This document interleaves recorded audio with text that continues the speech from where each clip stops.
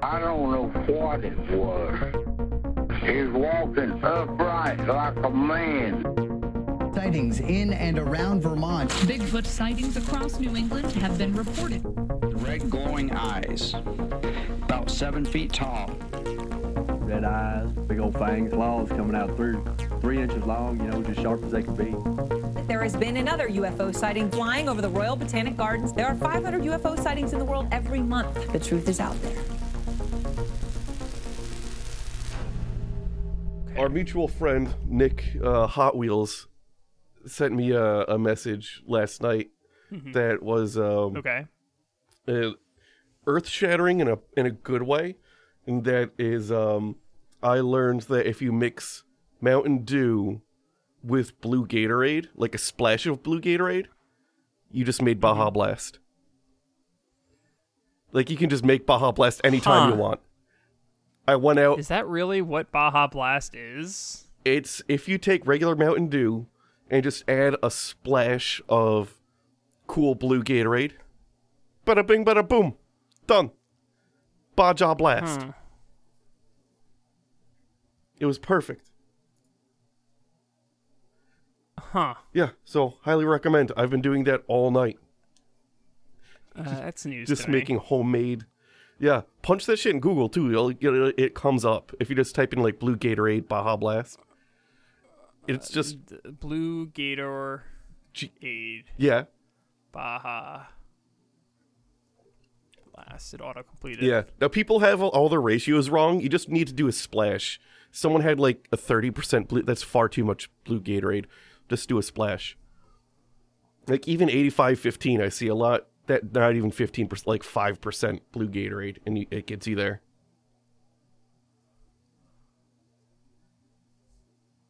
Huh. Yeah. So screw you, Taco Bell. I'm gonna make my own bootleg Gatorade. My own bootleg Baja syrup Blast. From the failed Pepsi Blue. Is that what's in blue Gatorade? So, no, in Oh, Baja Blast. They use the Baja Blast as a combination of the Pepsi Blue and the syrup for Pepsi Blue. Yeah. And Mountain Dew. Huh. Interesting. I didn't know that. That is interesting. Actually, on the topic of just making your own bootleg soft drinks, here's another hack that I've been doing for a couple of years. I didn't realize people probably don't know this. If your doctor has a patient portal, you can just use that instead of appointments and save yourself hundreds of dollars. Right? Because every time you go to... What do you mean? Every time you go to the doctor's office, it's the $30 copay for the 15-minute visit. Or you could just send them a message through the patient portal. And, they can still cut you prescriptions and shit like that through the patient portal. So I've just been doing that for, a couple of years. And it saved me... You can also call them. Yeah, you can call them, too.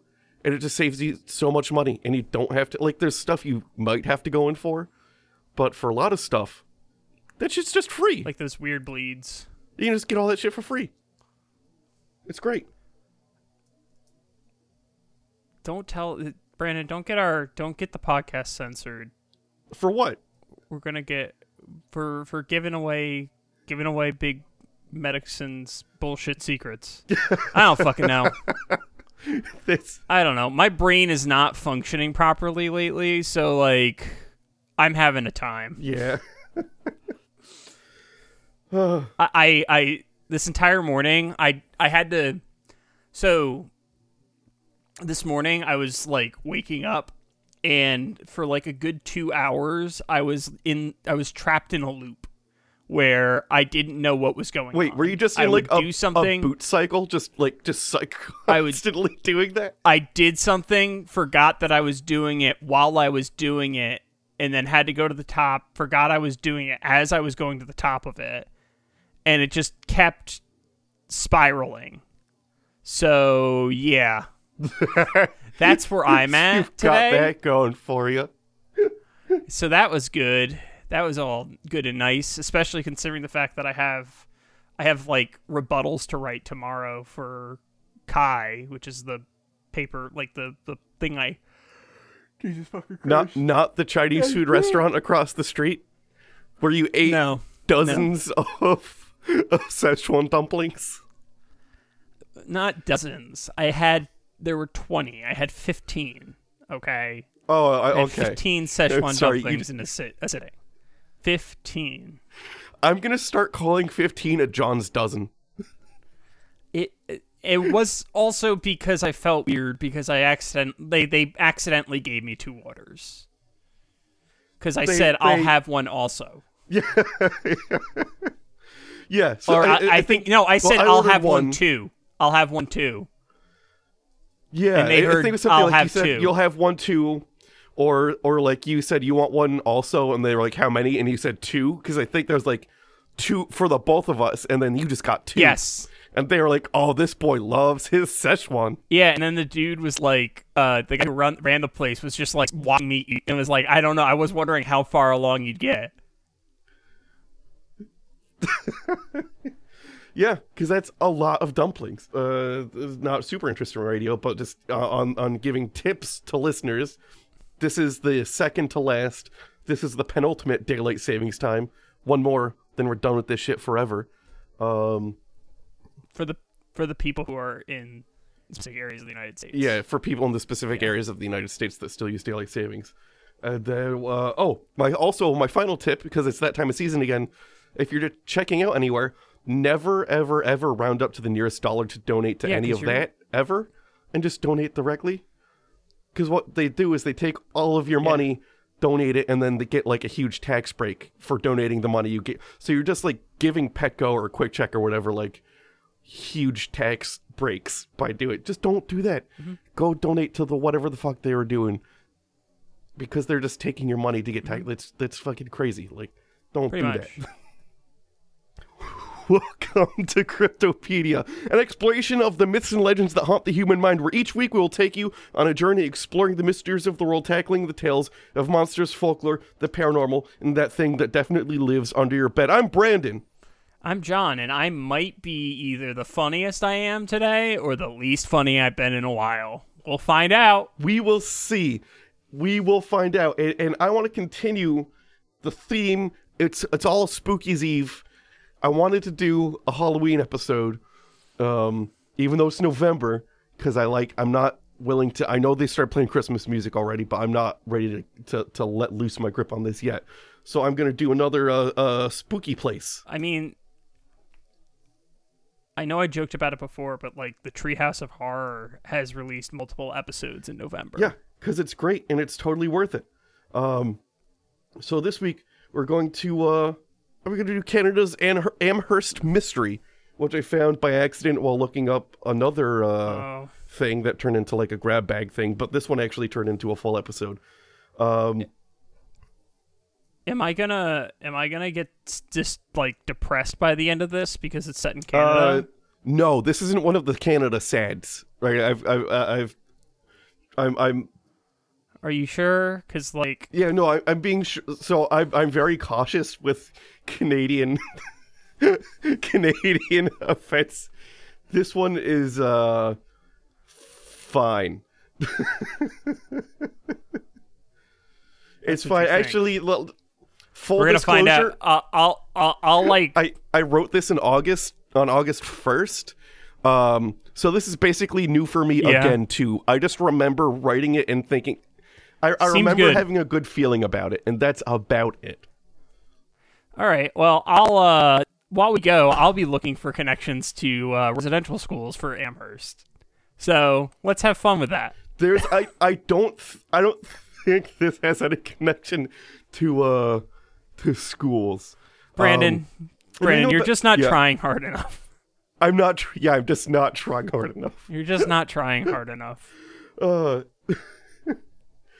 So we know about the events, in this case, a haunting of a poltergeist, from the recount of Walter Hubel, not to be mistaken by Hubie, the fantastic, actually good Adam Sandler film. I enjoyed Hubie Halloween. About this time, I feel like Brandon from June of 18... I feel like that's a hot take you just made. I liked Hubie Halloween so much, I went onto the replica prop forum to see if people had replicated his thermos, and the answer is yes. I I can give you the exact model thermos that Adam Sandler has in Hubie Halloween. I hate it. So I feel like liked it. there was backlash about that movie because of the character that Adam Sandler played. Because there may have been. I watched it last year, so it's another thing where I don't remember anything about the thermos. So what I would say then, what I would say then is you enjoyed the thermos from that movie, but you don't remember any of the other details. Yes, yeah, that's absolutely true. I remember just the thermos. Oh, so this happened from June of 1879 to August of 1879, 2 months in Amherst, Nova Scotia. Walter, I presume, considered himself a touch immune to spoofs or effects of psychic acts, and similar at the given his experience as a stage performer. So we've got kind of like who's that? Why am I drawing a blank? Not Henry Cavill. The Houdini, Harry Houdini, Brandon. not Henry Cavill. Houdini's like yes? literally one of the most famous like magicians, escape artists in human history. Like, yeah, and Henry Cavill is yeah. Superman. It's maybe my brain's not firing. I figured out. I found sometimes. the connection to things being awful, Brandon. But it took me a little while because I had to. My computer's running slow, but I'm pretty sure. So Amherst, they local like indigenous like First Nations folks. Let's see. The evidence is quite clear. This guy was murderous. He did a number on the Mi'kmaq people, said Francis, pointing to Amherst's apparent role in advocating the use of smallpox lace blankets against indigenous people.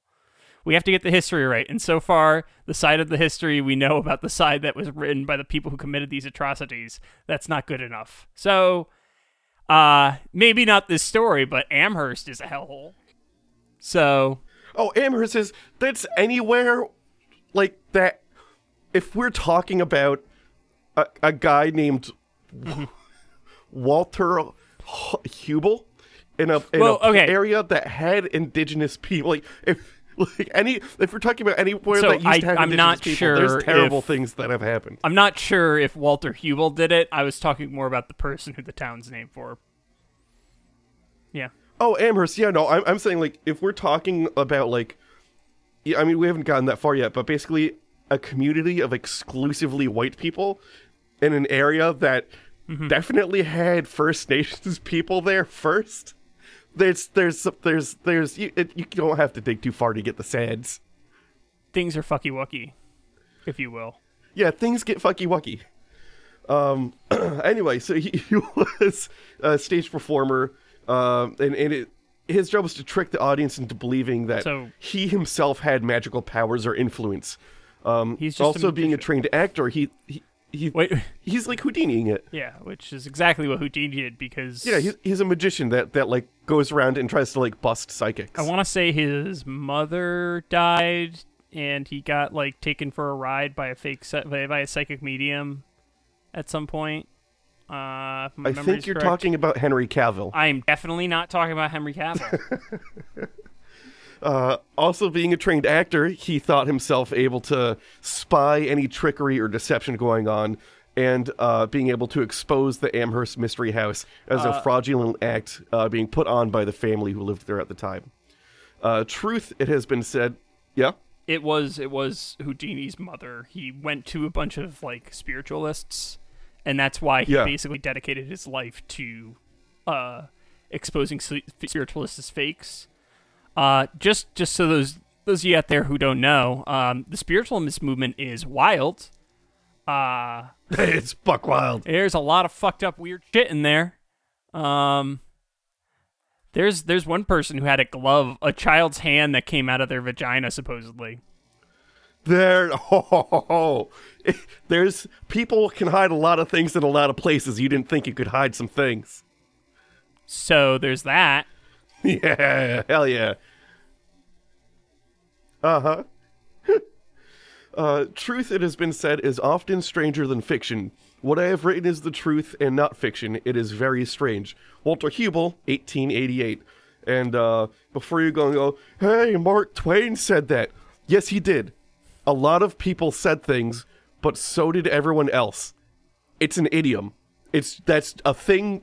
Everybody says that thing.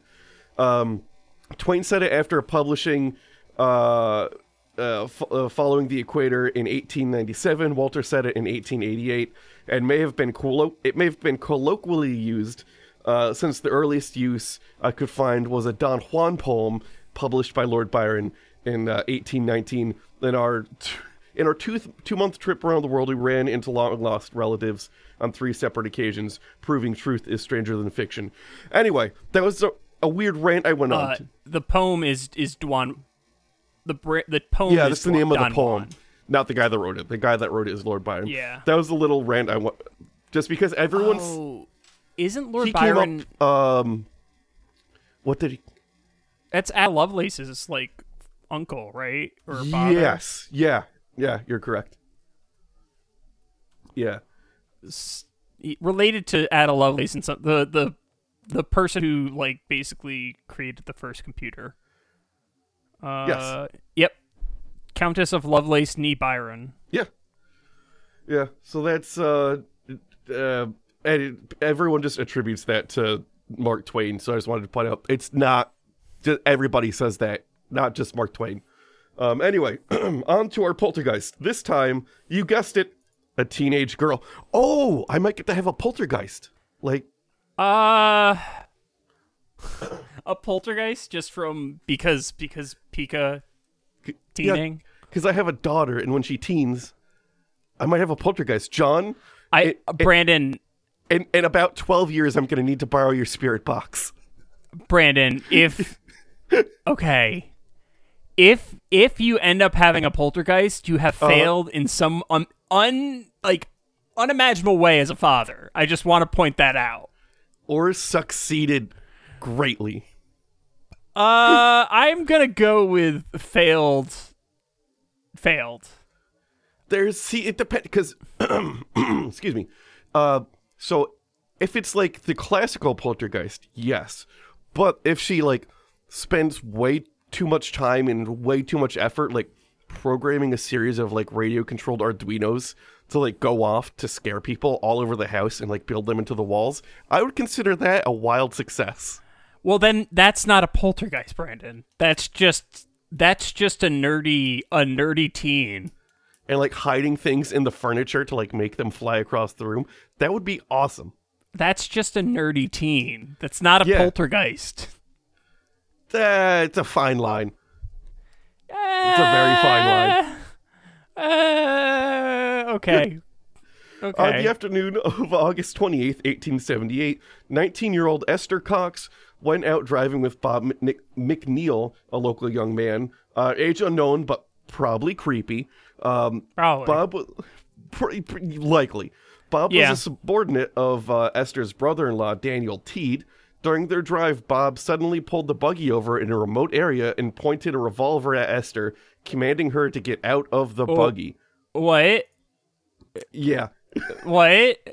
We're going to start strong. Unsure of what plans Bob had in store for her, Esther was terrified and refused. Esther's refusal... I don't even want to make a joke about this because this is terrible. Oh, yeah. This is like actually a nightmare. What the fuck? Yeah, indefensible, some would say. Yeah. Esther was terrified and refused.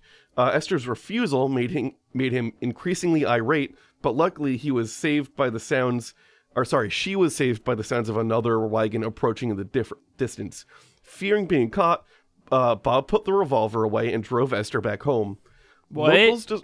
Locals described Bob as cruel, and he even went so far to say that he would skin cats alive and watch them run about in pain for his amusement. What the fuck, Bob? That's a gnarly Bob. I hate Bob. He's not a protagonist. Well, his name's a palindrome too, which I hate. The worst. It's not even a nickname. His full name is just Bob. Yeah, no one. He was never named Robert. He was just named Bob because, Yeah. when he was born, his parents looked at him and they were like, "Yeah, this is going to be the kind of guy who pulls a loaded revolver on a 19-year-old and skins cats for fun." Yeah. Bob is his name, Bob. and that's it. He was said to have left Amherst shortly after the incident, but was still alive in 1879. Within just a few weeks of the attack on Esther, strange Wait. things. Yeah. Is this it for Bob in the story? I wonder, because did Bob just come in, be an asshole, point a gun at this woman, probably with intent to do something very horrible to this person, and then just dip? Because It's Bob. The point of unless I'm misremembering, the point of that was to show Bob was such an asshole. His name became they start using his name to describe people who are assholes. So I also want to point out, I want to point out, Bob threatened somebody at revolver point, Yes. right? And had a habit of skinning cats supposedly. Yes. Yet he didn't serve any jail time whatsoever. I'm gonna take a guess, Brandon. Bob's white. Oh yeah. Yeah. In the 1800s. Yeah. He can do anything. It's he's got all the cheat codes. Being white in the 1800s is like having all of the cheat codes. Then again, he is named McNeil. Yeah. So he might be Irish, and in that case, well. Yeah. Well. Irish, Scottish, maybe. I don't know. I don't know Irish, where Bob's from. Irish was being Irish was not considered being white for a while. Like being Italian. Well, I was gonna bring that up to Italian and Greek and what have you. Within just a few weeks of the attack on Esther, strange things began to happen. Oh, I'll not read that sentence again. No, we didn't. We had start. Oh, that. I did That's read the that. One, you didn't read that, Brandon. I read it in my head and thought I read it with my face. You're doing the opposite thing that I was doing today. Yes. Within just a few weeks of the attack on Esther, strange things began to happen at the Teed House in Amherst, Nova Scotia. Several ghosts were seen. However, the head ghost would have a number of things in common with Bob, and it was also decided that the ghost's name was Bob. So the ghost is such an asshole, they called him Bob. I mean, he'd have to be a real serious asshole to be put on the level of somebody who pulled a gun on someone. Yeah. And skins cats alive.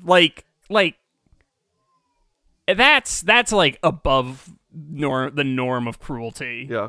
Oh, also Esther made a very good decision not getting out of the car at gunpoint, because you never go to a second location. Well, Never she was already going to a second location. Well, she thought she was going home, but she was about to be walked into a field and then potentially be turned into a ghost. And then we'd be talking about the ghost of the Amherst field. That's right. Okay, I almost made a bad joke. Yeah, good job, Brandon. I'm keeping some of them in my noodle now. Good. Yeah, because there's a lot of bad jokes you could make around this. Oh, yeah. Lots of opportunities. Lots of opportunities. And I it's applaud you for not making them. Thank you.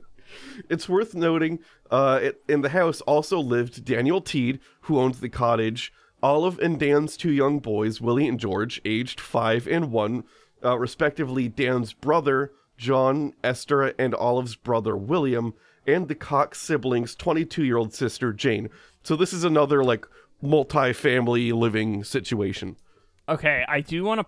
Wait, okay. Daniel Teed, who in the two young boys... Olive and Dan's two young boys. Okay. So wait, who's Olive again? Who's Olive? Is Olive the name of the girl? No, Esther. I don't know who Olive is. Olive might be just another person. Maybe Olive is Daniel's wife? Olive is Dan's baby mama. So there's Daniel Teed, and then Olive and Dan's two young boys. So Olive and Dan have kids. Daniel Teed is related to the other Teed, so she's an in-law living with them. Okay. So I also want to point out that Esther and Olive's brother. Okay. Wait a second. Daniel Teed must be Esther's brother. Yeah, because so Esther and Olive's brother. So Olive must be Dan's baby mama, whether they're is married Esther. or otherwise. Okay, Olive Cox, because it would be Esther's sister, right? So Olive and Dan is one couple. Esther is like the person on the side. Yes. Willie and George are the children kids. of Olive and Dan. Okay. Dan's brother is John. Yes. And the Cox's sister. Olive has a brother named William. So yes, and the Cox's siblings, 22-year-old sister Jane. Okay. I figured it out, I think. Maybe. Yes. I think this is another poltergeists really like multifamily homes is something I just realized. Like that Australian one where there was the house out in the middle of nowhere and the guy worked for like a railroad or potato thing. The Guria Ghost. Yeah, the Guria Ghost. The one where the person was found with who just was last seen with 2 potatoes in her hands and then was found dead with 2 potatoes for some reason. She was going to take him back to Ireland. Yeah, that thing. Yeah. Now, Brandon, what do you think the odds are that this was like a polyseal or something like that? Like a what? A polyamorous. A polyseal? That I don't. Well, they're all kind of related. So yeah, but not the Coxes. The Coxes aren't related to the Teeds. Yeah, I think this was just an 1800s multifamily situation, like the Guria Ghost. So we don't think it was a fuck shack. Let's see. So there's only 2 kids. Amherst. There's only 2 children, so it may not have been a fuck shack. Because there's only the 2 kids. Were there only 2? Oh, yeah. Yeah. Well, I mean, they're 5 and 1, so this is like early on, and who knows how many kids have died at this point. That's true. You don't list the ones that didn't make it. They just don't exist. You don't even give them a name till after they're 1. Not in the 1800s, at least. No, it's just, we'll see. It's just them. Esther Cox was said to be a strange girl, exceptionally moody, and unusually fond of pickles.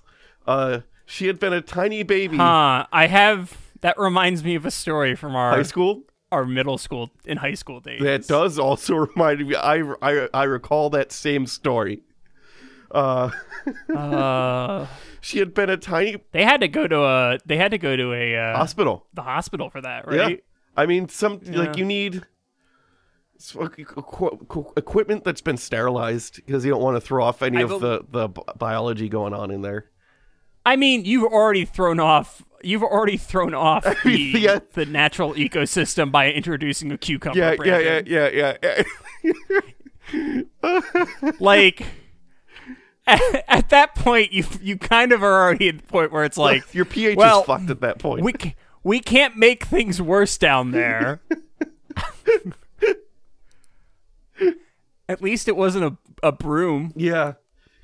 Get the balsamic. Was that the same person? I believe. Or was that a different person? That may have been a similar person. I can't recall. Yeah. I don't know. Anyway, the moral of the story is don't if it doesn't have a flange. Yeah, if it doesn't have a flange and if it's something that's easily snappable, don't put them in holes. Find alternative options. Yeah. There are things you can purchase on the internet that don't break off or disappear inside of you. It's like the world's worst vanishing act. But then if you get enough muscle control, you can treat it like a baby hand. Well, then at that point, you're just a spiritualist. Yeah. You work that muscle until you can. Oh. There's a whole new reason to do Kegels. Yeah. And get those whatchamacallit, Benoit balls, I think they're called. Benoit ball? Is that like I almost said Tenga egg, a yoni egg? Which also don't do those.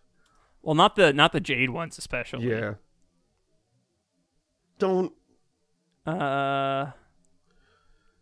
Orgasm balls. Venus balls or geisha balls are small marble-sized balls, usually hollow, containing a small something. Oh, I've got a small something that'll give you an orgasm. Usually containing Jesus. A small weight that rolls around and are used for sexual simulation by insertion into the vagina. Available in a variety of forms, the balls may be solid or contain clappers with chimes in them. Oh, wait, chives? Don't Chimes. Oh, chimes. I thought you said chives. I was like, don't season it. Oh no, I hate it. That's how you can tell if you got them all out. Like, you just do a little hop, and if you hear a jingle, you've got some more work to do. Oh no. Usually they have a string though. Yeah. Anywho, back to the pickles. She was unusually fond of pickles. She had been a tiny baby weighing only 5 pounds at 9 months. Her mother died when she was 3 weeks old. Aha! She pulled the old She killed switcheroo. her. The baby didn't die. The mom died. Haha, 1800s.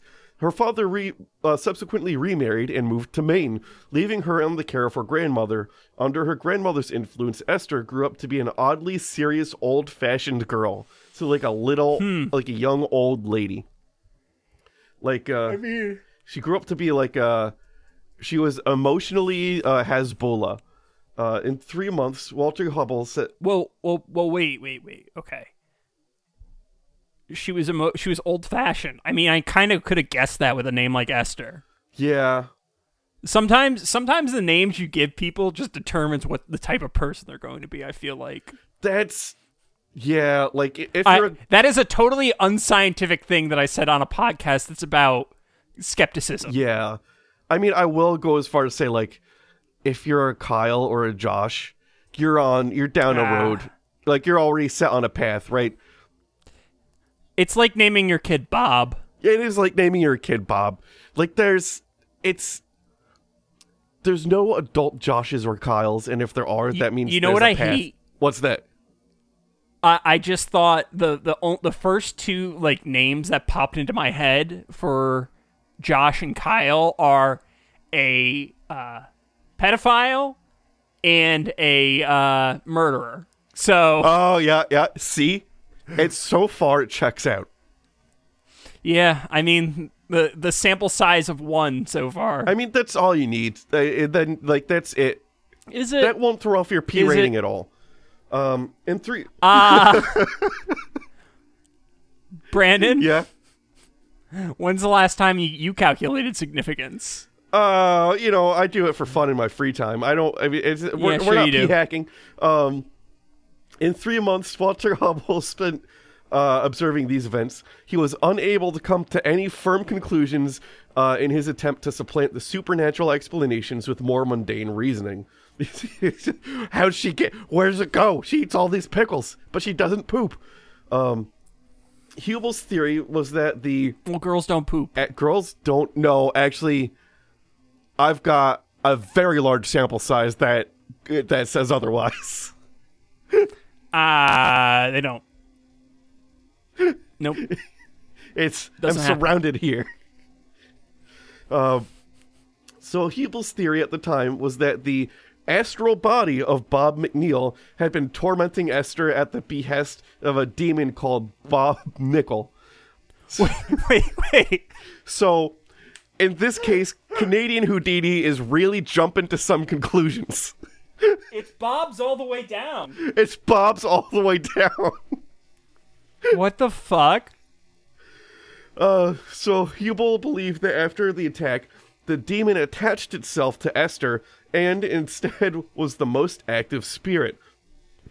Also, where did the name Bob Nickel come from? He made it up. But like, how? Like, what? I want to know the exact trajectory of Bob McNeil to Bob Nickel, right? It's so The Bob part's obvious. The Bob but, part's like, obvious. It's also the first time I can think of a demon having a last name. Like, when's the last time you heard of a demon with a surname? You haven't.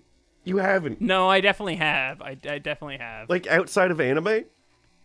No, in like real, like, let me see. Give me a minute. Abaddon, I'm looking it Apoc, up. Amon, You've got those are all a bunch of the A's, Abzu, Beelzebub, what have you. They're all.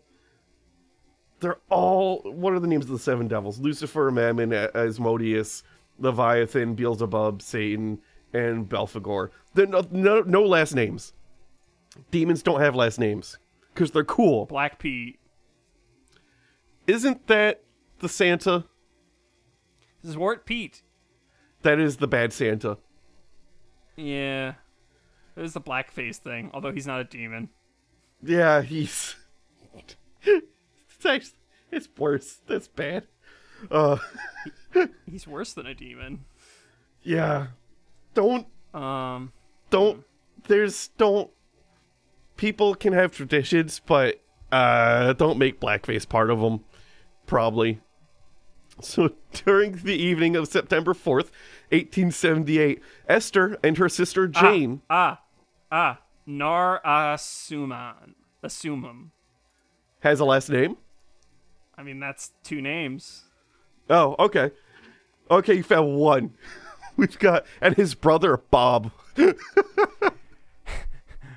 100 evil demon and evil and demon baby names. Is that what you're going to name your kid? I literally am not going to have one. I know. Abaddon, Abchanchu, Archeon, Abdiel, Arimon, Amon. This is just like Anubis. Anubis isn't a demon or evil. Yeah, Metal Greymon. That's fucking... Cerberus. Imagine naming your kid Cerberus. Although I do kind of want to get a cat and name it like a human name. Like when these two die in how old are they now? In about 8 to 10 years, I want to get one and just name it like Randall. Or like Gary. Something like that. Like, Gary, stop shitting on the carpet. So Esther and her sister Jane, who shared a bed and bedroom, were settling down for the night when Jane felt what she thought was a mouse crawling inside of her mattress. Frightened, the girl lit the lamp and searched for the mouse, but was unable to find it. So what you're telling me is a Dybbuk tried to crawl into her vagina. Yes. With the pickles. There's what I'm saying Did she just... is there's a pervert that can cast polymorph running around in the 1800s. I mean, it just comes to the territory. Once you're a pervert, you get the polymorph spell. It's just a part of the class. Not everyone knows that they can use it, but it's in the class. That's what you do. You transform to a sheep, go hide at a farm, and wait. It's what you do. Yeah. Later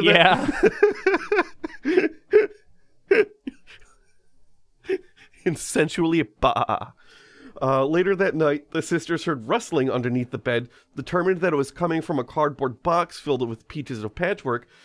When they dragged the box out into the middle of the room, it jumped a foot in the air and landed on its side. The girls screamed for Dan, who came to their rescue, heard their incredible story, laughed and remarked that they must have been dreaming, and pushed the box back under the bed before heading back to sleep. I'm really confused as to what the, like how everyone's connected in this household. They're all sisters or in-laws. Or no, sorry, all siblings or in-laws. But if Esther and Jane are sleeping in the same bed, are they? I think they shared a bed and a bedroom. Gotcha, shared a bed and the bed. Yeah, I think that's just like the economy of beds in that house. But I don't know. I'm very confused. Like I think they're just having like I was under the assumption that Dan and Esther were together, which is why I'm confused. But they might have been sleeping in different beds, right? Because that would be like, especially in a multi-family home, they could be back in the era where it's like untoward for like people of the same sex, even if they're in a relationship, to share a bed. I feel like it's the 1800s. You're fucking as much as possible, so at least 3 kids make it to adulthood. Yeah, but you're doing that in a hay bale. We're pretending that you're not. This is also like the middle of nowhere, Brandon. I looked it Yeah. up. There was like 3,000 people in this town. Yeah. So the following evening, Esther, who had gone to bed early on account of a fever, sprang from her bed in the middle of the night and cried, "Wake up, Jane, I'm dying." Jane woke up and lit the lamp, and to horror, found that her sister's face was blood red, her eyes bulging in terror as she trembled in her nightgown. Jane called for the assistants and was soon joined by Dan and Olive, her brother William, and Dan's brother John. Not knowing what else to do, Olive helped her younger sister get back into bed, whereupon all the color drained from Esther's face.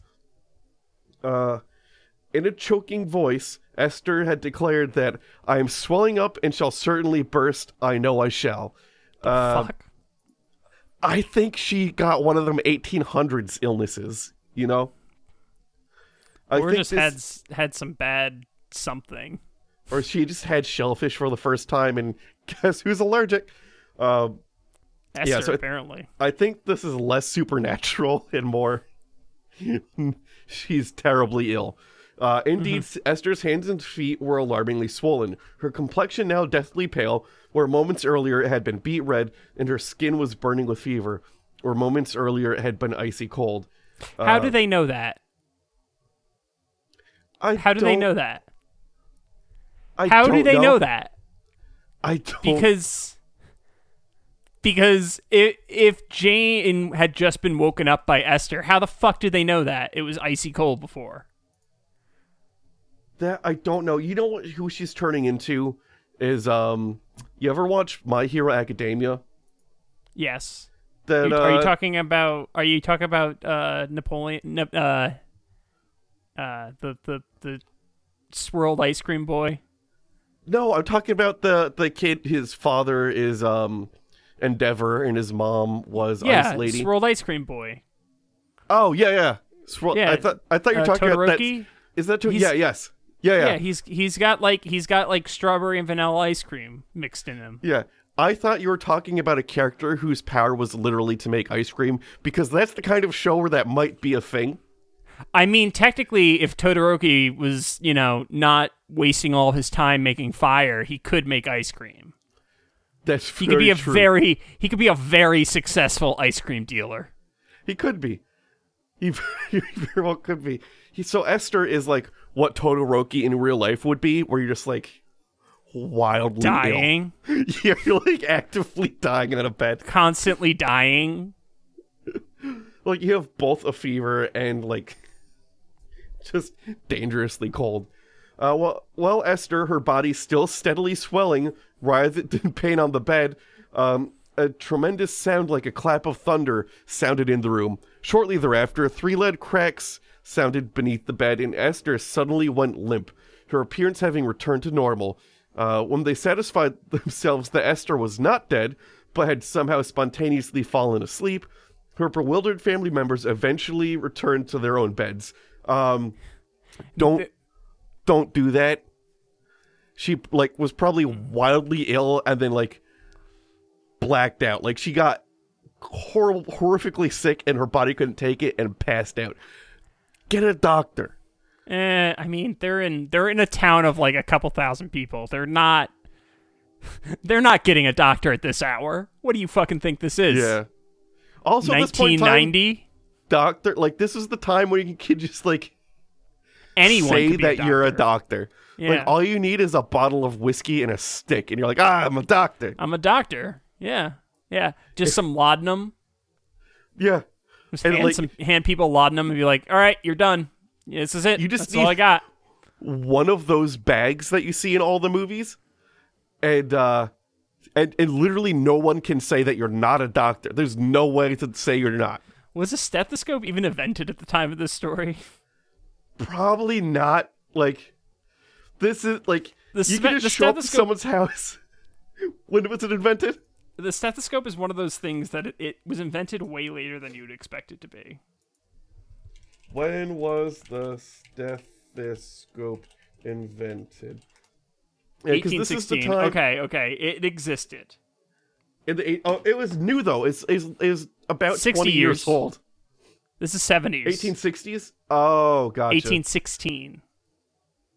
Yeah. So it was It was about 60 years old. Yeah. But you could still show up to someone's house and go, you know what your problem is? You've got too much blood in you. It's making you sick. Yeah. It's all that blood, we gotta get it out of you. The following morning, Esther seemed reasonably well, although her appetite was greatly diminished. Still go see a doctor. 4 nights later, Esther had a similar attack, probably because she didn't see a doctor. This time, all of the bedsheets flew off her, and her sister landed in a corner of the room as if they had been ripped off by invisible hands. Jane, who had been awake to witness the spectacle, fainted from fright. That now, got her. Got her.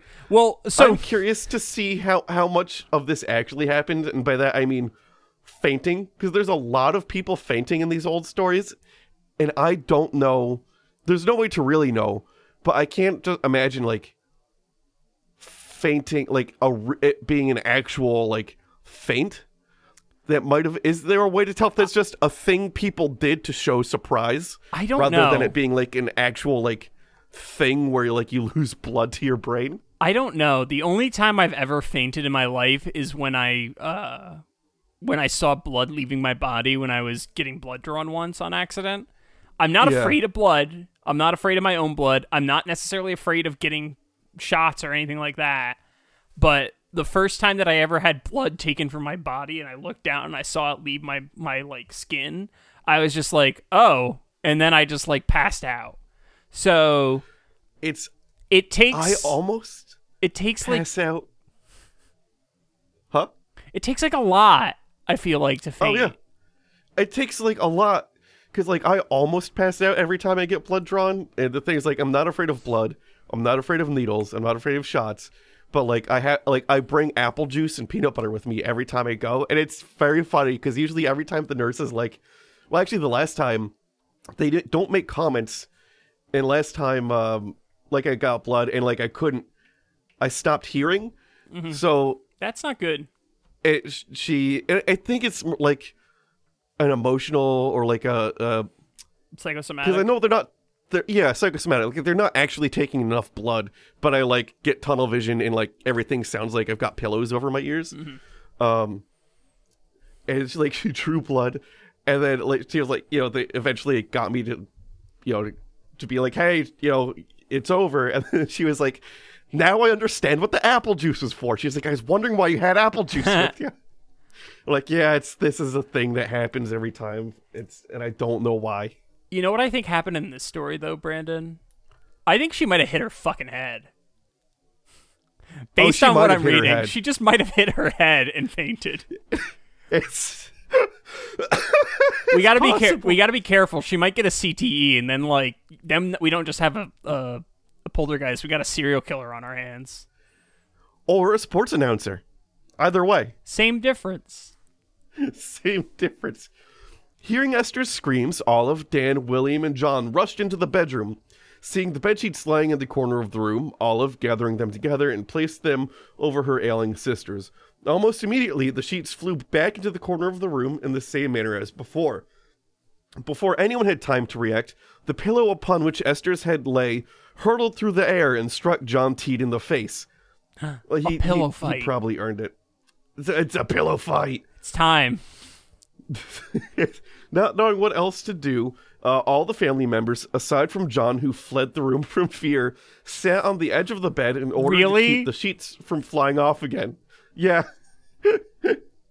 After a succession of incredibly loud knocks sounded from beneath the bed, Esther's swelling subsided and she fell into a peaceful sleep. She's got the sodium demon going on. Her limbs keep swelling. So this reminded me of The Exorcist. But the thing I want to talk about is not the movie The Exorcist, which has a really fucked up scene in which someone's back is permanently damaged. Because the director was a film auteur bullshit thing, and he yanked someone's spine so hard that it like was permanently damaged. I can't remember who it was. But I watched a countdown of the 100 most frightening or terrifying moments of horror cinema. And on that list, they had The Exorcist 2. The Exorcist 3. The Exorcist 3. Have you seen The Exorcist 3, Brandon? I don't think I have. I saw the first one because I had, it's required reading at this point, and none of the others. You know, I've never actually seen the first one in its entirety. But, I know what's happening. I know what happened. So, yeah. It's one of those things where I haven't watched it because, at this point, it's I know everything that happens, pretty much. It's been talked about to death. It's kind of like Star Wars. If you've never seen Star Wars, you know the beats. Yeah. But the third Exorcist movie has a scene in it that they call the greatest jump scare of all time. And I strongly disagree because I remember watching it years ago, like a year ago or so for the first time. And I was watching it and I just was laughing my ass off when that jump scare happened. It was the funniest jump scare in the world. Cause basically the camera stays in the a medium shot for a while, and then you keep thinking that it's gonna something's gonna happen or something's gonna pop out, right? Lady goes into her room, she walks back out of the room, and then all of a sudden the demon of the movie has this pair of scissors for cutting off decapitating bodies, and is wearing a white sheet and just kind of walks out like this with their hands up and they and just runs left to right out of the door that the lady just came out of, and that's the jump scare that was on the list of greatest horror movie moments of all time. And I strongly disagree with that being, if anything, it's the funniest horror movie moment of all time. You know why that's what inspired Weird Al's album titled Running with Scissors was that scene from Exorcist 3. No, it wasn't. Which is a fun fact. No, it wasn't. The Weird Al movie came out, by the way. Yeah, I haven't seen it yet because I don't have my Roku set up, so. I haven't seen it yet. I totally want to though. I should caveat, literally nothing in that is true. Of course, nothing that happens in it is true. Well, are there people actually thinking that it's a doc? I don't know, but the thing is, the dude who wrote it literally didn't learn anything about Weird Al's backstory deliberately. Yeah, which makes it even better. So I just wanted to point that out. It's a very Al thing to do. It's a very Al thing to do, and it's the director of Terrifier 2 because it's getting all this publicity because it's too much for audiences to handle. Mm-hmm. His comment was it's Terrifier 2. Maybe watch the first one if horror movies aren't your deal. No, he's know what you're getting into. His whole thing is it's over the top, kind of he's that's the thing. If you don't. Terrifier made it into the list as well. Oh, did it? Yeah. It's good. I want to see Terrifier 2 yet. It's something I didn't know, and it's because it was a super low budget movie, was that the director also did all the practical effects. They actually cut that person in half. They actually cut her in half. No, it's very clearly you can tell when it's not a real. You can tell when the transition happens. On account of you'd be horribly maimed. No, they cut her in half. It worked out because he was able to design all the practical effects perfectly for because he was also doing all the shooting, so he knew what was needed for the shot. So it came out really well, actually. When a local doctor named Dr. Carrete was called to the Teed cottage several days later to examine Esther's strange symptoms, they probably should have called him sooner. He diagnosed her with nervous excitement and prescribed her a sedative to help treat it. So you weren't wrong, John. You weren't wrong. What do you mean? What did I say? Give her laudanum? Oh, yeah, no, that's literally that. I know how you deal with women in the 1800s. You just sedate them. Yeah, you knock on the door and just go, "Where's the broad?" Here, and then you have some laudanum. Sedate her. If it doesn't work, mix it with booze. Heroin hasn't been invented yet, so we can't give you that. But have some laudanum. Maybe opium? Yeah. Smoke this twice a day and take it with whiskey. Don't worry, in a his couple account- years we'll get access to the lobotomy. Then we can really take care of this problem. Oh yeah, wait until we can take an ice pick and some electricity to you. Mm-hmm. Really fix it up great. Yeah. In his account, Walter Hubel reports that Dr. Carrete attempted his medical intervention for Esther Cox with strange effect.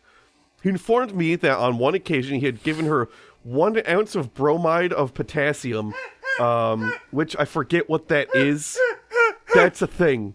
I forget what thing that is, but that's very much a thing. And that's a lot of that thing. He gave her an ounce of bromide of potassium, followed by a pint of brandy. A pint. That's a glass of liquor. It's an And a heavy... It's an What'd you say? anticonvulsant.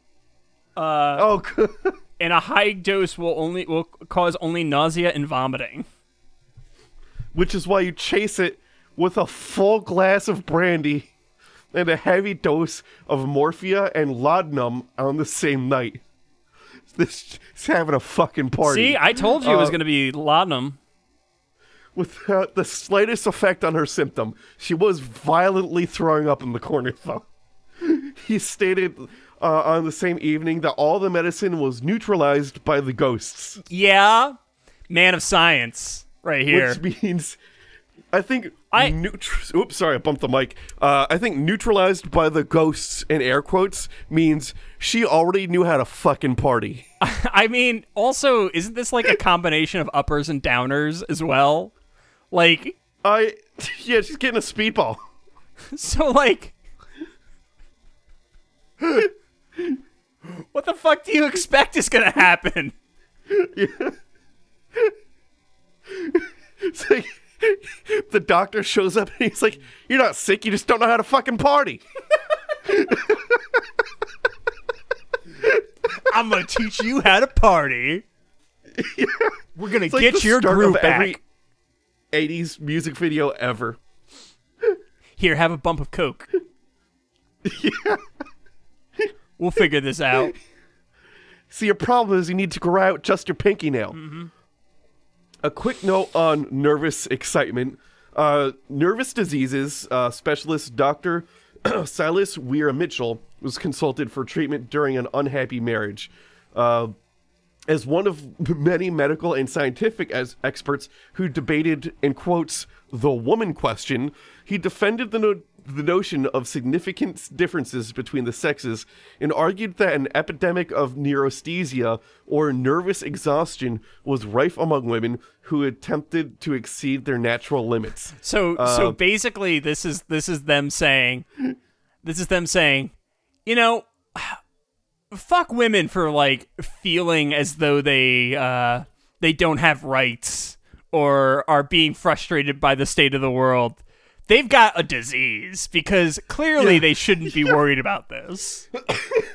Yeah, you know, like how like you can, sometimes like you can have emotions, and then like if the world is like specifically designed against you, that could get to you sometimes. Yeah. It's nervous exhaustion because they've exceeded their natural limits. It's like existing in capitalism. Yeah, exactly. Which, you know, might have some contribution to like massive amounts of alcoholism and drug abuse. Especially in the Hudson Valley. Yeah, as a way of escaping your material conditions, etc. The doctor, who also got to witness some strange events, arriving at the Teed house at 10 o'clock that evening, he immediately examined Esther, who had already been in bed for an hour. As he spoke, Esther's pillow moved laterally until only one corner was tucked under the girl's head. The doctor watched in amazement as the pillow returned to its former position without any external assistance. What? So I do that when I sleep too, and that's called me sleeping. Yeah. It's like... Oh, she likes the cold side of the pillow. Must be that ghost. I'm... That is like the least surprising thing I've heard. Did you see that? The doctor exclaimed. It went back again. The pillow's moving. I saw one of the babies looked me in the eye. It's a very One Ralph. of the babies licked you. Wait, what? It's very a baby Ralph licked you in the eye? Looked me. It's like a very Ralph Wiggum quote. Oh, yeah. Remember? Because like Skinner and Krabappel were making out in a janitor closet. Yeah. And they said that they had a baby, and Ralph Wiggum was like, and I one of them looked me in the eye. That was like the joke he made. References are great when I have to explain them. It's been so long since I watched The Simpsons. So it did, replied John Teed. But if it moves out again, it will not go back, for I tend to hold on to it, even if it did bang me over the head last night. It's a fucking pillow, dude. It's a pillow. He's being all brolic over a pillow. No sooner had he said this than the pillow moved laterally again, as if to challenge the young man. He's being stepped to by a pillow. This also, John's the badass that was the only one that ran out of the room last time. So bad. Ooh. Though John gripped it with all his might, the pillow subsequently slid back under Esther's head as if it had encountered no resistance at all. John's hair stood on end. Shortly thereafter, loud knocks sounded from beneath the bed. Although the doctor examined the area from which the sounds had originated, he was unable to determine their source. He proceeded to walk out the room, and the knocking followed him, sounding from the floor beneath him. Also, maybe look downstairs. I mean, that's one thing no one's done yet. Go downstairs. After a minute of knocking, the bedsheets once again flew into the corner of the room. Immediately, a scratching sound emanated from the wall behind the bed. Everyone in the room looked to ascertain the source of the noise. They saw that a disturbing message had been carved into the wall. Esther Cox, you are mine to kill. So no one took like a daguerreotype of this message that had been carved into the wall? Is that when you like a rubbing? Is that a daguerreotype? No, there's like a photo. It's a form of photography that existed at this point in time. TYP. Let's see, like a pinhole camera type dealio. Oh, the old timey that thing. Daguerreotype. I gotcha. I didn't know that's what that was called. Yeah, it's like a silver nitrate based thing. It's silver silver-plated copper. It's a wood box with a an opening on it, and you have silver-plated copper, and that's what that is. All right. For 3 weeks, the strange activity increased in both frequency and intensity. Esther's invisible tormentor pelted her with objects like potatoes and wood planks. Fuck, it's the Curia Ghost. It's the Curia Ghost. He moved to Canada. Fuck. Well, no, he's from Canada, because this is before the Curia Ghost. Oh, yes. This is where he started out. Mm-hmm. Often in the presence of her family members, and made violent banging noises throughout the house. Who the fuck is fucking around this house? You just hear a ghost screaming from the other room, like, now you get on top. It's like that scene from Scary Movie 2. Yeah. It's like, I'm about to ectoplasm. Oh. Where do you want it? The doctor who prescribed morphine to Esther in order to calm her shattered nerves went outside during one of these banging sessions and noted that from the street it sounded as if someone was standing on the cottage roof and pounding on the shingles with a sledgehammer. He's not into watching. He is not into watching. One night in late September, during another knocking session, Esther had a seizure in her bed and had become cold and rigid. In this alarming state, she told her family members who were in the room about the traumatic incident which had occurred between her and Bob McNeil, an incident of which none of them had any knowledge. Okay, so I think we have a typo at the start of the story then. Oh, Bob Nickel is the demon. No. Okay, never mind. Now I have it mixed up in my head. Got it. There's a lot of Bobs. No, I got names mixed up. Their names. I hate their names. Continue. I'm not at my A game today. Okay, my ability to follow the thread of a story is not 100% right now. When Esther recovered, her family members told her what she said. Although Esther had no recollection of making the confession, she tearfully admitted that the story was true. Shortly after the incident, Jane observed the mysterious knocking had often seemed to correspond with things they said, as if the invisible agent that made sounds could hear and understand them. Dan decided to test his theory and asked the mysterious force to knock once for every person in the room. And sure enough, the entity responded with the correct number of raps, which were violent enough to shake the entire house. This is once again, I just want to point out that, like, knocking is usually the way that things work out in these spiritual things, and knocking can be achieved by, like, dislocating joints. Yeah, there's a great many number of methods you could use to produce a rap or a knock sound. Oh, although a rapping ghost would be freaking sick. Just some gnarly-ass rhymes. Throughout October, the Teed House was visited by several clergymen of different denominations who had heard of the strange activity and hoped to see it with their own eyes. A well-educated Baptist minister came away from the house convinced that neither Esther nor her family members were responsible for the manifestations. Instead, he theorized that the shock resultant of the Bob Neal incident had turned Esther into sort of an electric battery, and that Esther emitted invisible flashes of lightning that caused small thunderclaps. This bitch is an X-Men. What? I mean, that'd be fucking dope, but what the I mean, fuck? That's, as everyone knows in Christianity, if you've read the Bible ever, that you can turn into an electric battery that shoots invisible thunderbolts. It's in there. Yes. Psalm 27. Yeah. I forgot. It's in a poem. You have to read the context. It's in between the lines. It makes sense within the context. Yeah, you have to interpret. It's in the third letter. It's interpretive. It's interpretive. Yeah. It's not in literal. The third letter of... No, it's not literal at all. It's in the third letter of to Corinthians.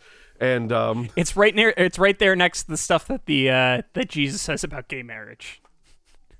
Yeah.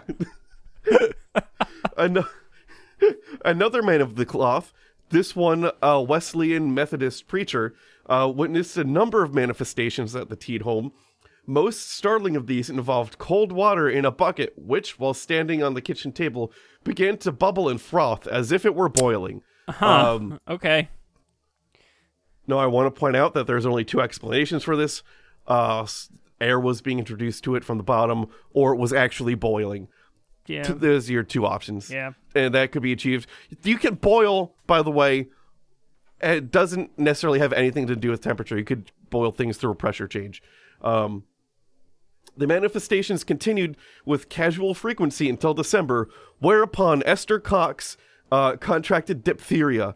During the 2 weeks it took for her to recover from this illness, the manifestations entirely ceased. Okay, so I want to take a second here. To say, get your Tdap vaccination, because then you'll just never get it. The what, that vaccination?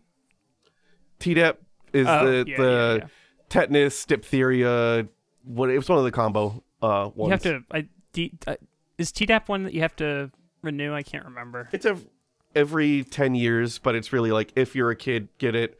Like you give it to small kids, and you get it if you're going to be around small kids. Okay.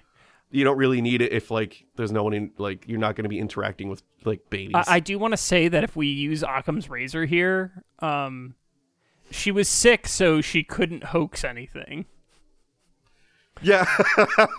Hey, those maybe those dots are some dots that no one else has ever connected with regard to this story. I doubt that, but clearly not at the time. Oh, anyway. Also, this is I'm not going to make the jokes, but there's a lot of dick and ball jokes you could make about locations and names. Like Sackville? I'm going to take the high road. Upon her recovery, Esther Cox made a trip to Sackville, New Brunswick, to visit another of her sisters who was married. During the 2 weeks she spent in Sackville, neither her sister's house nor the Teed home experienced any strange activity. Upon Esther's return to the Teed cottage, she and Jan began sleeping in different rooms, hoping that this might put a stop to the affair. Instead, the activity had gotten even worse. I'm not saying there's a correlation between her being alone and it getting worse, but these are things that happen. In addition to producing loud noises and hurling objects around the house, the entity began dropping lit matches from the ceiling of Esther and Jane's bedroom. What the fuck? At night, a phenomena which all the family members witnessed. So the ghost is slowly turning into an arsonist. I don't know if that's even slowly. That's like a pretty rapid like escalation. Oh, from moving pillows to lighting fires? Yeah, to like instantly going to matches. Like, Jesus fucking Christ. Yeah, that's non-linear there. That's a hefty curve.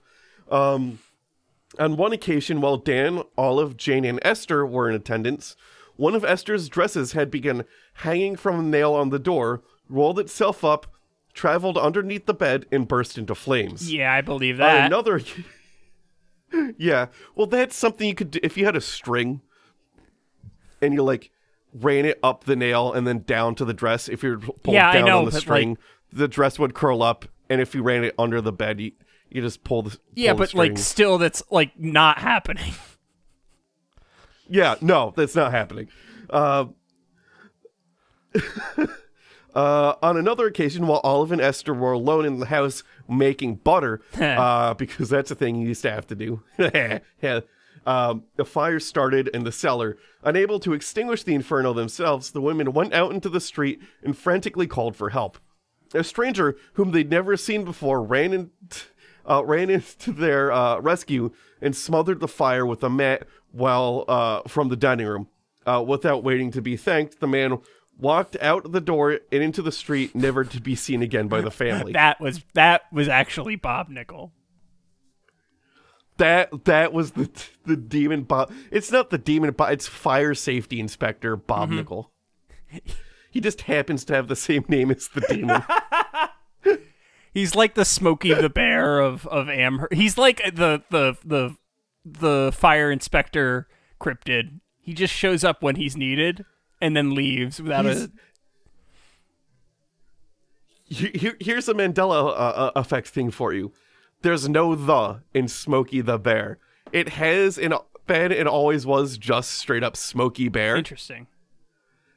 I always thought it was Smokey the Bear until I heard a radio ad, and it sounded like Betty White, Only you like can some lady prevent forest fires. Said Smokey Bear and go to smokeybear.com, and it's like, isn't there a the? And it's like, maybe they rebranded. I did some searching. It's just always been Smokey Bear, and I just always put a the in there because it makes more sense. Yeah, it does. Yeah, because Smokey's not a first name. No. In the ensuing weeks, the ghost began to speak to Esther, although only she could hear it. Again, there's a lot of dots this family's not connecting. Then one cold winter night, while the family was lounging in the parlor, Esther suddenly rose to her feet with a look of horror on her face and pointed with a trembling hand to the corner of the room. "Look there," she croaked. "Look there. Can't you see it? My God, it's the ghost. Don't you all see him?" They didn't. Yeah, so here's the thing. Like, now that I'm, like, thinking about this critically, so this is, like, 1878? No, 79. Yeah, 78. Okay. So this is, like, 1878. They got fuck all to do. So, like, I get it. Like, if there's nothing to do and you're just living in a multi-family home, they're yes-anding. She loves pranks. I remember high school and a mutual friend saying that he saw ghosts and everyone kind of, like, feeding into it. Oh, yeah. All the time. Like, a lot. It was like, the best. Frequently. Yeah. Yeah. In the spring of 1879, Esther traveled to St. John, New Brunswick at the invitation of a certain military officer. During her 3-week stay in the city, Esther was visited by a party of scientifically minded gentlemen who developed a new method of communicating with Esther's poltergeist.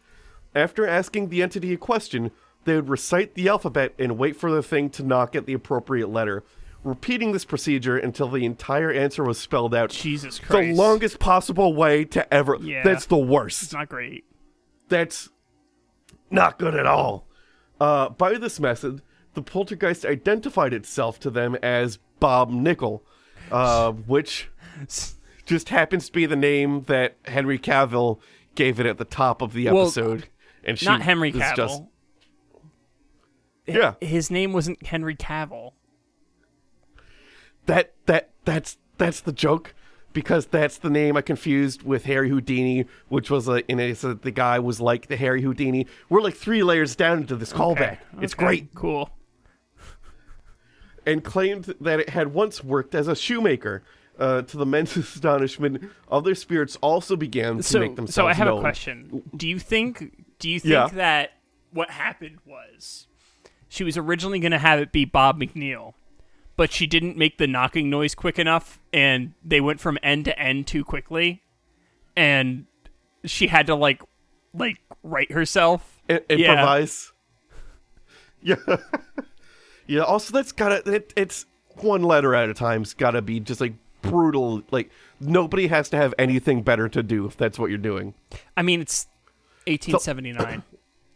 Yeah, I guess they didn't have Chainsaw Man to watch I mean, back then. also, like, I will say this: research hadn't really been done on like the supernatural, so like, there is this part of me that like is also kind of like, yeah, but like, somebody had to do this stupid thing, right? It's stupid as shit to us now, but like, at one point it was like, well, let's just check to see, and now we have a body of evidence that points to, no, it's bullshit, right? So like, Yeah. at one point this all was like legitimately reasonable things to do to test hypotheses, and now it's just like, yeah, no. Yeah. We have the benefit of time.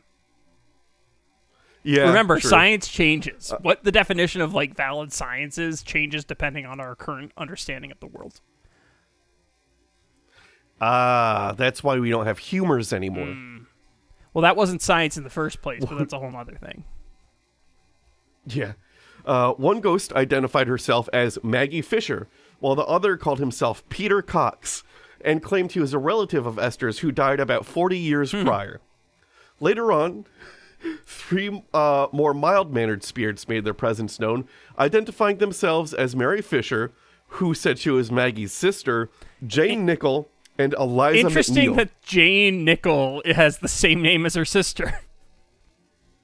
Yeah, has the same name as her sister and the Yeah. demon. After a peaceful 8-week stay with a particular family who lived in Nova Scotia countryside, Esther Cox returned to Amherst with the manifestations resumed immediately and as powerful as ever. At this point, an enterprising American named Dr. Walter Hubel, who had just finished a theatrical tour in Newfoundland, moved in with the Teed family as a paying boarder in hopes of documenting the manifestation. This house is fucking filled to the gills. It's Like, packed. The house how is many packed. people is this now? This is like, let's see, 2, God, 4, it's gotta be like 5, 6, 7, 8. This is like the 8th person, if my count is right. Yeah, and that's not counting like the temporary visitors of like random doctors And it was also priests. called a cottage, too. So, like, what the fuck? Yeah. Yeah, it's getting pretty loaded in there. And it's from Hubel's subsequent writings that most of the details of the, in quotes, Great Amherst Mystery, he styled it, are known. Over the course of 6 weeks, Hubel was pelted with inanimate objects, saw household items vanish and reappear as if dropped from the ceiling, watched objects levitate and translocate, and witnessed several fires break out spontaneously. This ghost has got to chill with the fire. All the antics had an air of mischief, as if the poltergeist was doing their best to annoy the guest and the family. Hubel had noted that the ghost refrained from any devilry on the Sabbath. So Sunday, you're safe. Wouldn't that be the time that the devil, like the ghost, would do the thing though? Like, because isn't like it usually a mockery of stuff? Like that's the whole joke. But maybe like it's a Christian ghost that is also observing the Sabbath. Like, what? What? What are you even trying to say there? Convince. Maybe if the ghost was by someone who is strongly religious and no matter what would observe the Sabbath, it might account for also the devil. Like, okay, so I'm saying like maybe Esther's observing the Sabbath. If I was a strongly religious ghost, I'd be pissed as shit. Yeah. Because, like, I wouldn't give a shit about the Sabbath because I would be pissed. Yeah. Right? Like... Yeah. Convinced that Esther was incapable of conducting the pranks herself, Hubel began to converse with the poltergeists using the name techniques that the Teeds had developed. The ghosts accurately told him, this is the alphabet, A, B, C, knock. Oh, I knocked and bumped my mic. The ghosts accurately told him the time on his watch and guessed how many coins he had in his pocket. Hubel then asked the spirits the following questions, which they answered with knocks, which, God, this man had free time. I want to point out that he was convinced that Esther was incapable of pulling these pranks by herself. Okay. So Jane could totally be in on it, but also you're like really underestimating this person. Because... Oh no, I think this is all in the same, like... The doctor goes, oh, it's a woman. Give her bromine or whatever. Like, where they just like they constantly like, you know, that attitude towards women. I think he also has that same attitude where he's like, she's a woman. She couldn't possibly figure out how to knock. Like, it's that attitude, I suspect. So question, have you all lived on Earth? Answer, yes. Have you seen God? Answer, no. Are you in heaven? Answer, no. Are you in hell? Answer, yes. Have you seen the devil? Answer, an empathetic yes. It must have been a softer wrapping. Like, how can you empathetically answer yes? Oh, wait. Through knocks. Emphatic. It wasn't empathetic. It's emphatic, meaning... Oh, is emphatic. I misread that. Not only did I misread that now, I misread that in August because I have a little note in parentheses. They should have used... Morse code existed at this point. They should have taught the ghost Morse code. That would have been a lot faster. On June 28th of 1878, the Teed house resounded to the sound of a trumpet. The strident noise continued throughout the day until the evening. A small silver trumpet fell from the ceiling into one of the rooms. Neither Hubel nor any members of the Teed family had any idea where the trumpet came from. Although Hubel later declared his intention to donate the instrument to a museum, the fate of this object, to the best of the author's knowledge, remains a mystery to this day. She went out and bought herself a trumpet. That's pretty great. I'm happy with that. The manifestations increased in scope and intensity until that summer, it was decided that Esther Cox had to leave the Teeds' home for everyone's sake. After embarking on a brief speaking tour with Walter Hubel, during which she was heckled by audience members who believed her to be a fraud, Esther went to live in the home of a friend of the Teed family. Shortly after arrival, the family's barn burned to the ground and Esther was accused of arson. She seems like an arsonist. So yeah, she seems like an arsonist to me. She was subsequently sentenced to 4 months in prison, but was released after 1 month on account of good behavior. After her release, Esther married a man who had come to visit her during her imprisonment. Following her marriage, the poltergeist activity stopped for good. Yeah, so sounds to me like she just wanted to get the fuck out of that overcrowded house. Yeah, she just wanted to get out of the house so bad she was willing to either arson or marry a guy with the house. She tried the arson and that didn't work, so she went for round 2.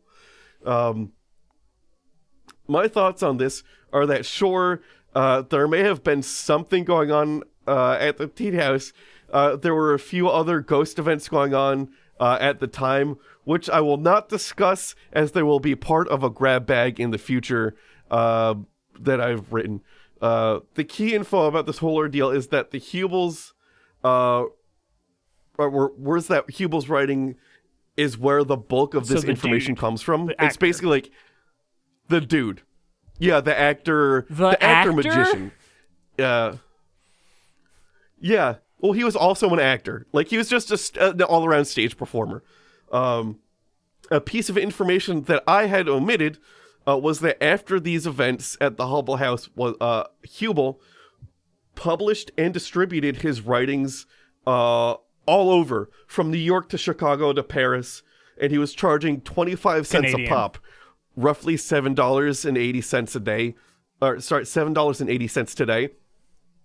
And at nearly 187 pages, it was a great bang for your buck, and he really knew how to punch up a story, right? So all of the crazy stuff likely was Hubel writing in a book to sell more of the book. The whole thing is available as a scan online, and I suspect this to be a fabrication, or much of it to be a fabrication, but he sure was a compelling writer.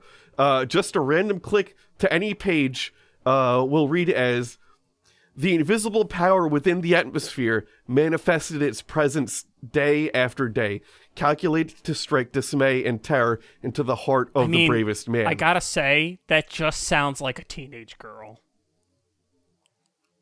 Yeah, it does. Like, he had a writing style that would jarringly cut to, like, plain, straightforward narrative of experts coming in with a theory and failing to disprove it in plain language, creating, like, an A and B plot that would switch from page to page from, like, a thrilling mystery to just a straight shooting whodunit logic that was sure to capture the interest of, like, anyone who was reading it. And if I remember, I'll post a link to the scanned copy of his book in our Discord. And it also had some, like, cool ads in the back for, like, upright pianos and the such. It was, like, a pretty cool old-timey book. Yeah, so that was probably bullshit. Oh, the whole thing. So I'm sure she was, like, doing knocks and throwing matches at her sister or whatever. But, like, the really over-the-top stuff, he was selling books. He was moving copies. I mean, I think I'm sure people have pointed this out in the past, but, like, the whole spiritualist movement was, like, a way for women to take power back in a system that didn't give them rights to power, right? If my memory is correct. I vaguely remember stuff like that. It was, if that's the case, that's kind of cool to a certain extent. Like, the taking advantage of people, not cool.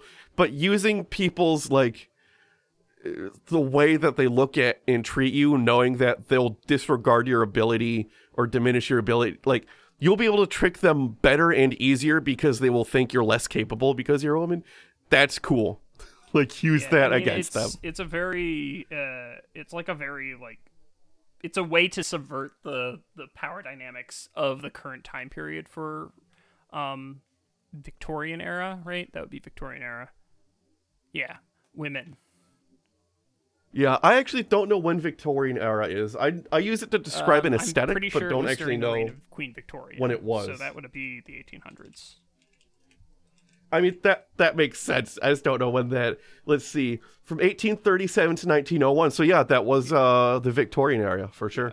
Yeah, because it was Victorian British history, 1820, period of Queen Victoria's reign. Yeah. So yeah, no, that's probably bullshit, but fun story, weird story, questionable story.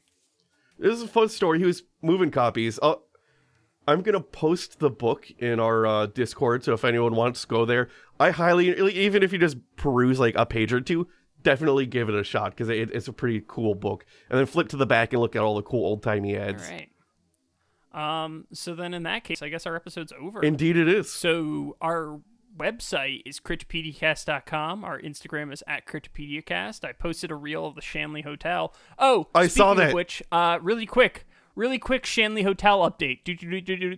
Oh, what's this? So I went to the Shanley Hotel in person. You already know all this. Yeah. This is me just reporting for people who weren't on the Discord. Oh, okay. So I went to the Shanley Hotel in person.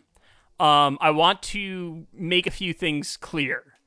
You can stand at an intersection and see 209, which is a major highway in the area, the Walmart, and the Shanley Hotel, as well as the weird well that supposedly the girl fell down, all from the same spot, just by turning 360 degrees and not moving your feet.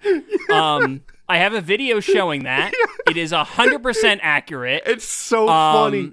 It's so funny. So the comment you put on the video is like middle of nowhere, and it's just you panning slightly to the left from the Shanley Hotel to the Walmart. Yes, it's pretty great, because the funniest thing is most of the time people are pulling down the road that literally leads to the Walmart in the videos as they're saying that, which is the funniest thing in the world to me. Really, really fucking funny.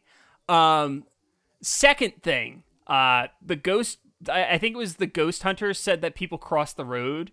I know for a fact they don't, because I saw at least 2 people walking by it.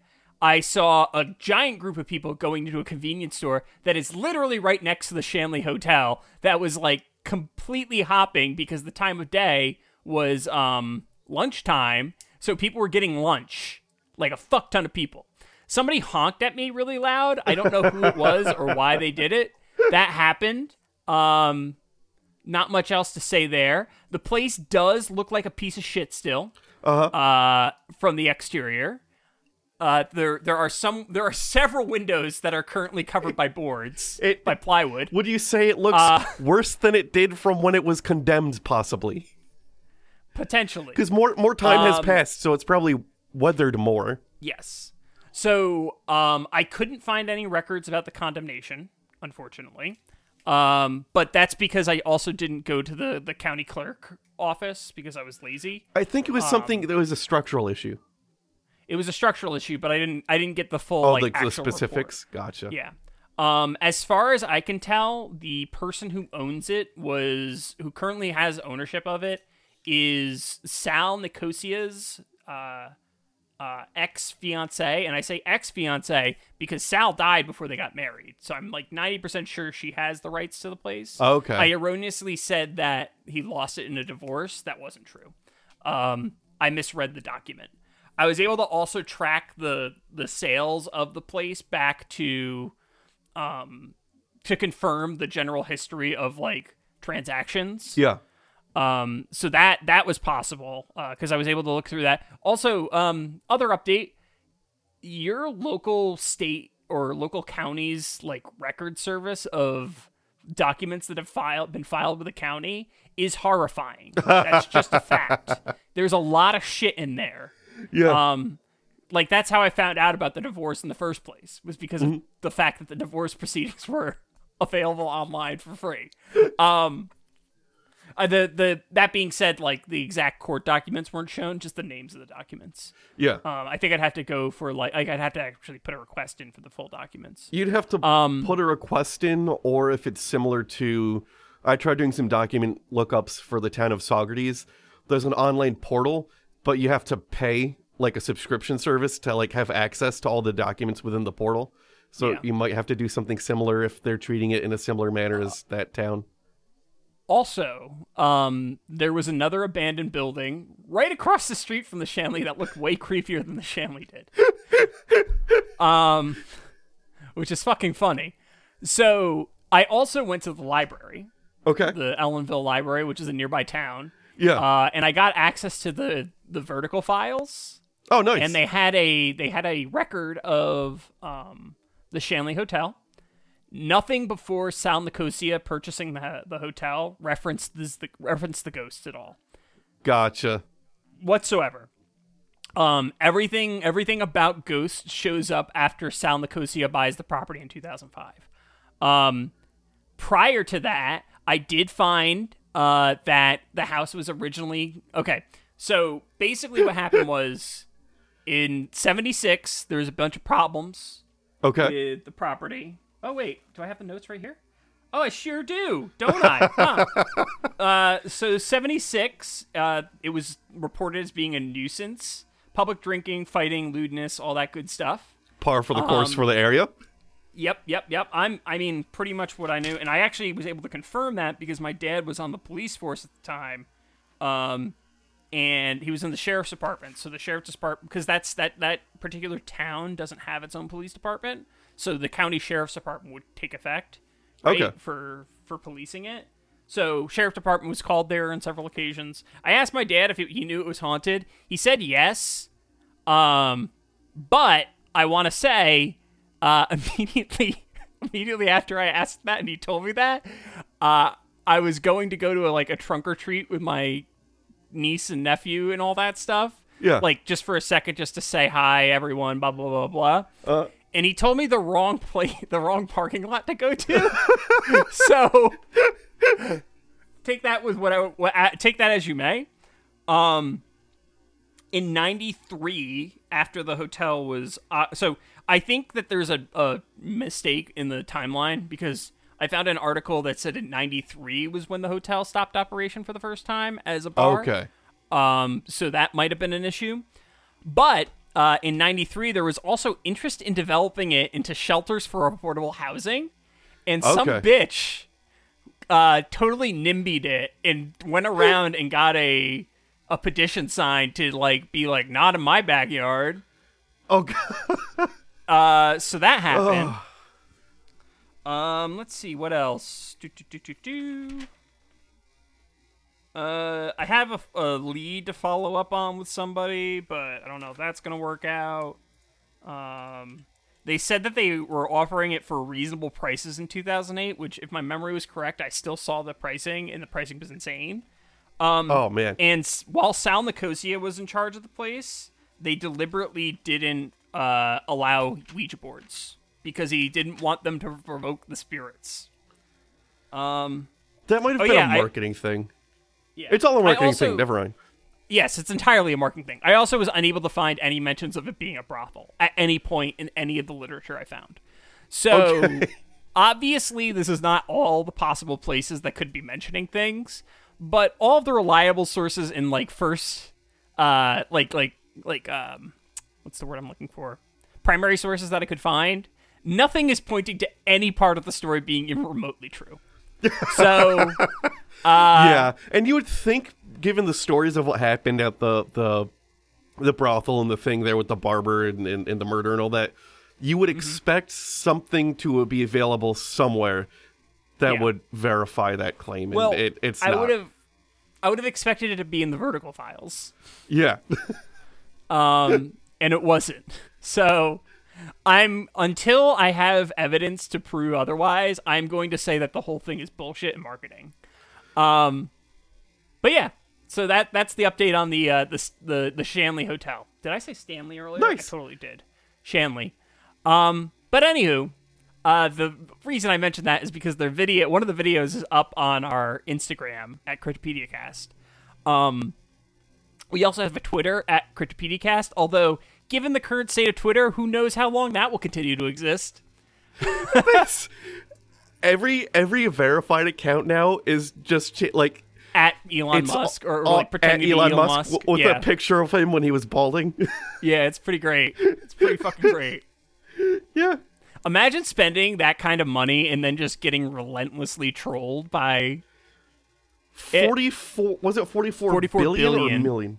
Billion. $44 billion sale, and now you're just hemorrhaging advertisers and everyone's trolling you. Yep. And, well, the funniest thing is he's like, activists said this, and then immediately an advertiser was like, no, we were on a call together and we told you why we're pulling our advertisements. It's because we don't like the direction of the platform. Yeah. So if you have any ideas or for episodes or stuff like that, questions, yada, yada, yada, email us at cryptopediacast@gmail.com. Yeah, email us. Join the Discord if you want. We're available there. The YouTube now has a sane link. It's at Cryptopedia.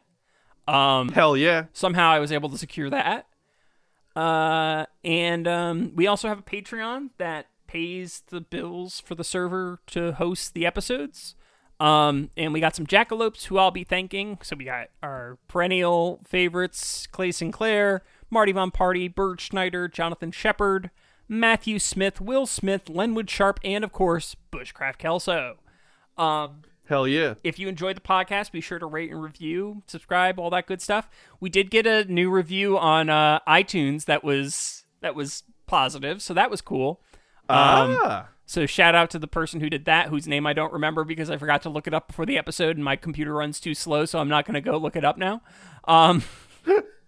If you have any monster requests or stories, be sure to send them in. Hell yeah. You could find me on Instagram at donkey_hands. My website is boyerb.com. My email is brandon@cryptopediacast.com. And my Twitter is @cryptobrandon. Yes. I'm on Instagram at Mew2057. My Twitter is @JFDunham for however long that lasts. My website is johndunhamgames.com, and my email is john@cryptopediacast.com. In 1 second, I will tell you the name of the person. Action Jack, Asion Jack. Thank you for your review. Such kind words warm our cockles. Our art was done by Tom Hill. You can find him on Instagram at Thomas Michael Hill. His website is greatergloryco.com, and his email is tommikehill@gmail.com. As always, I'm John. I'm Brandon. And things have been weird.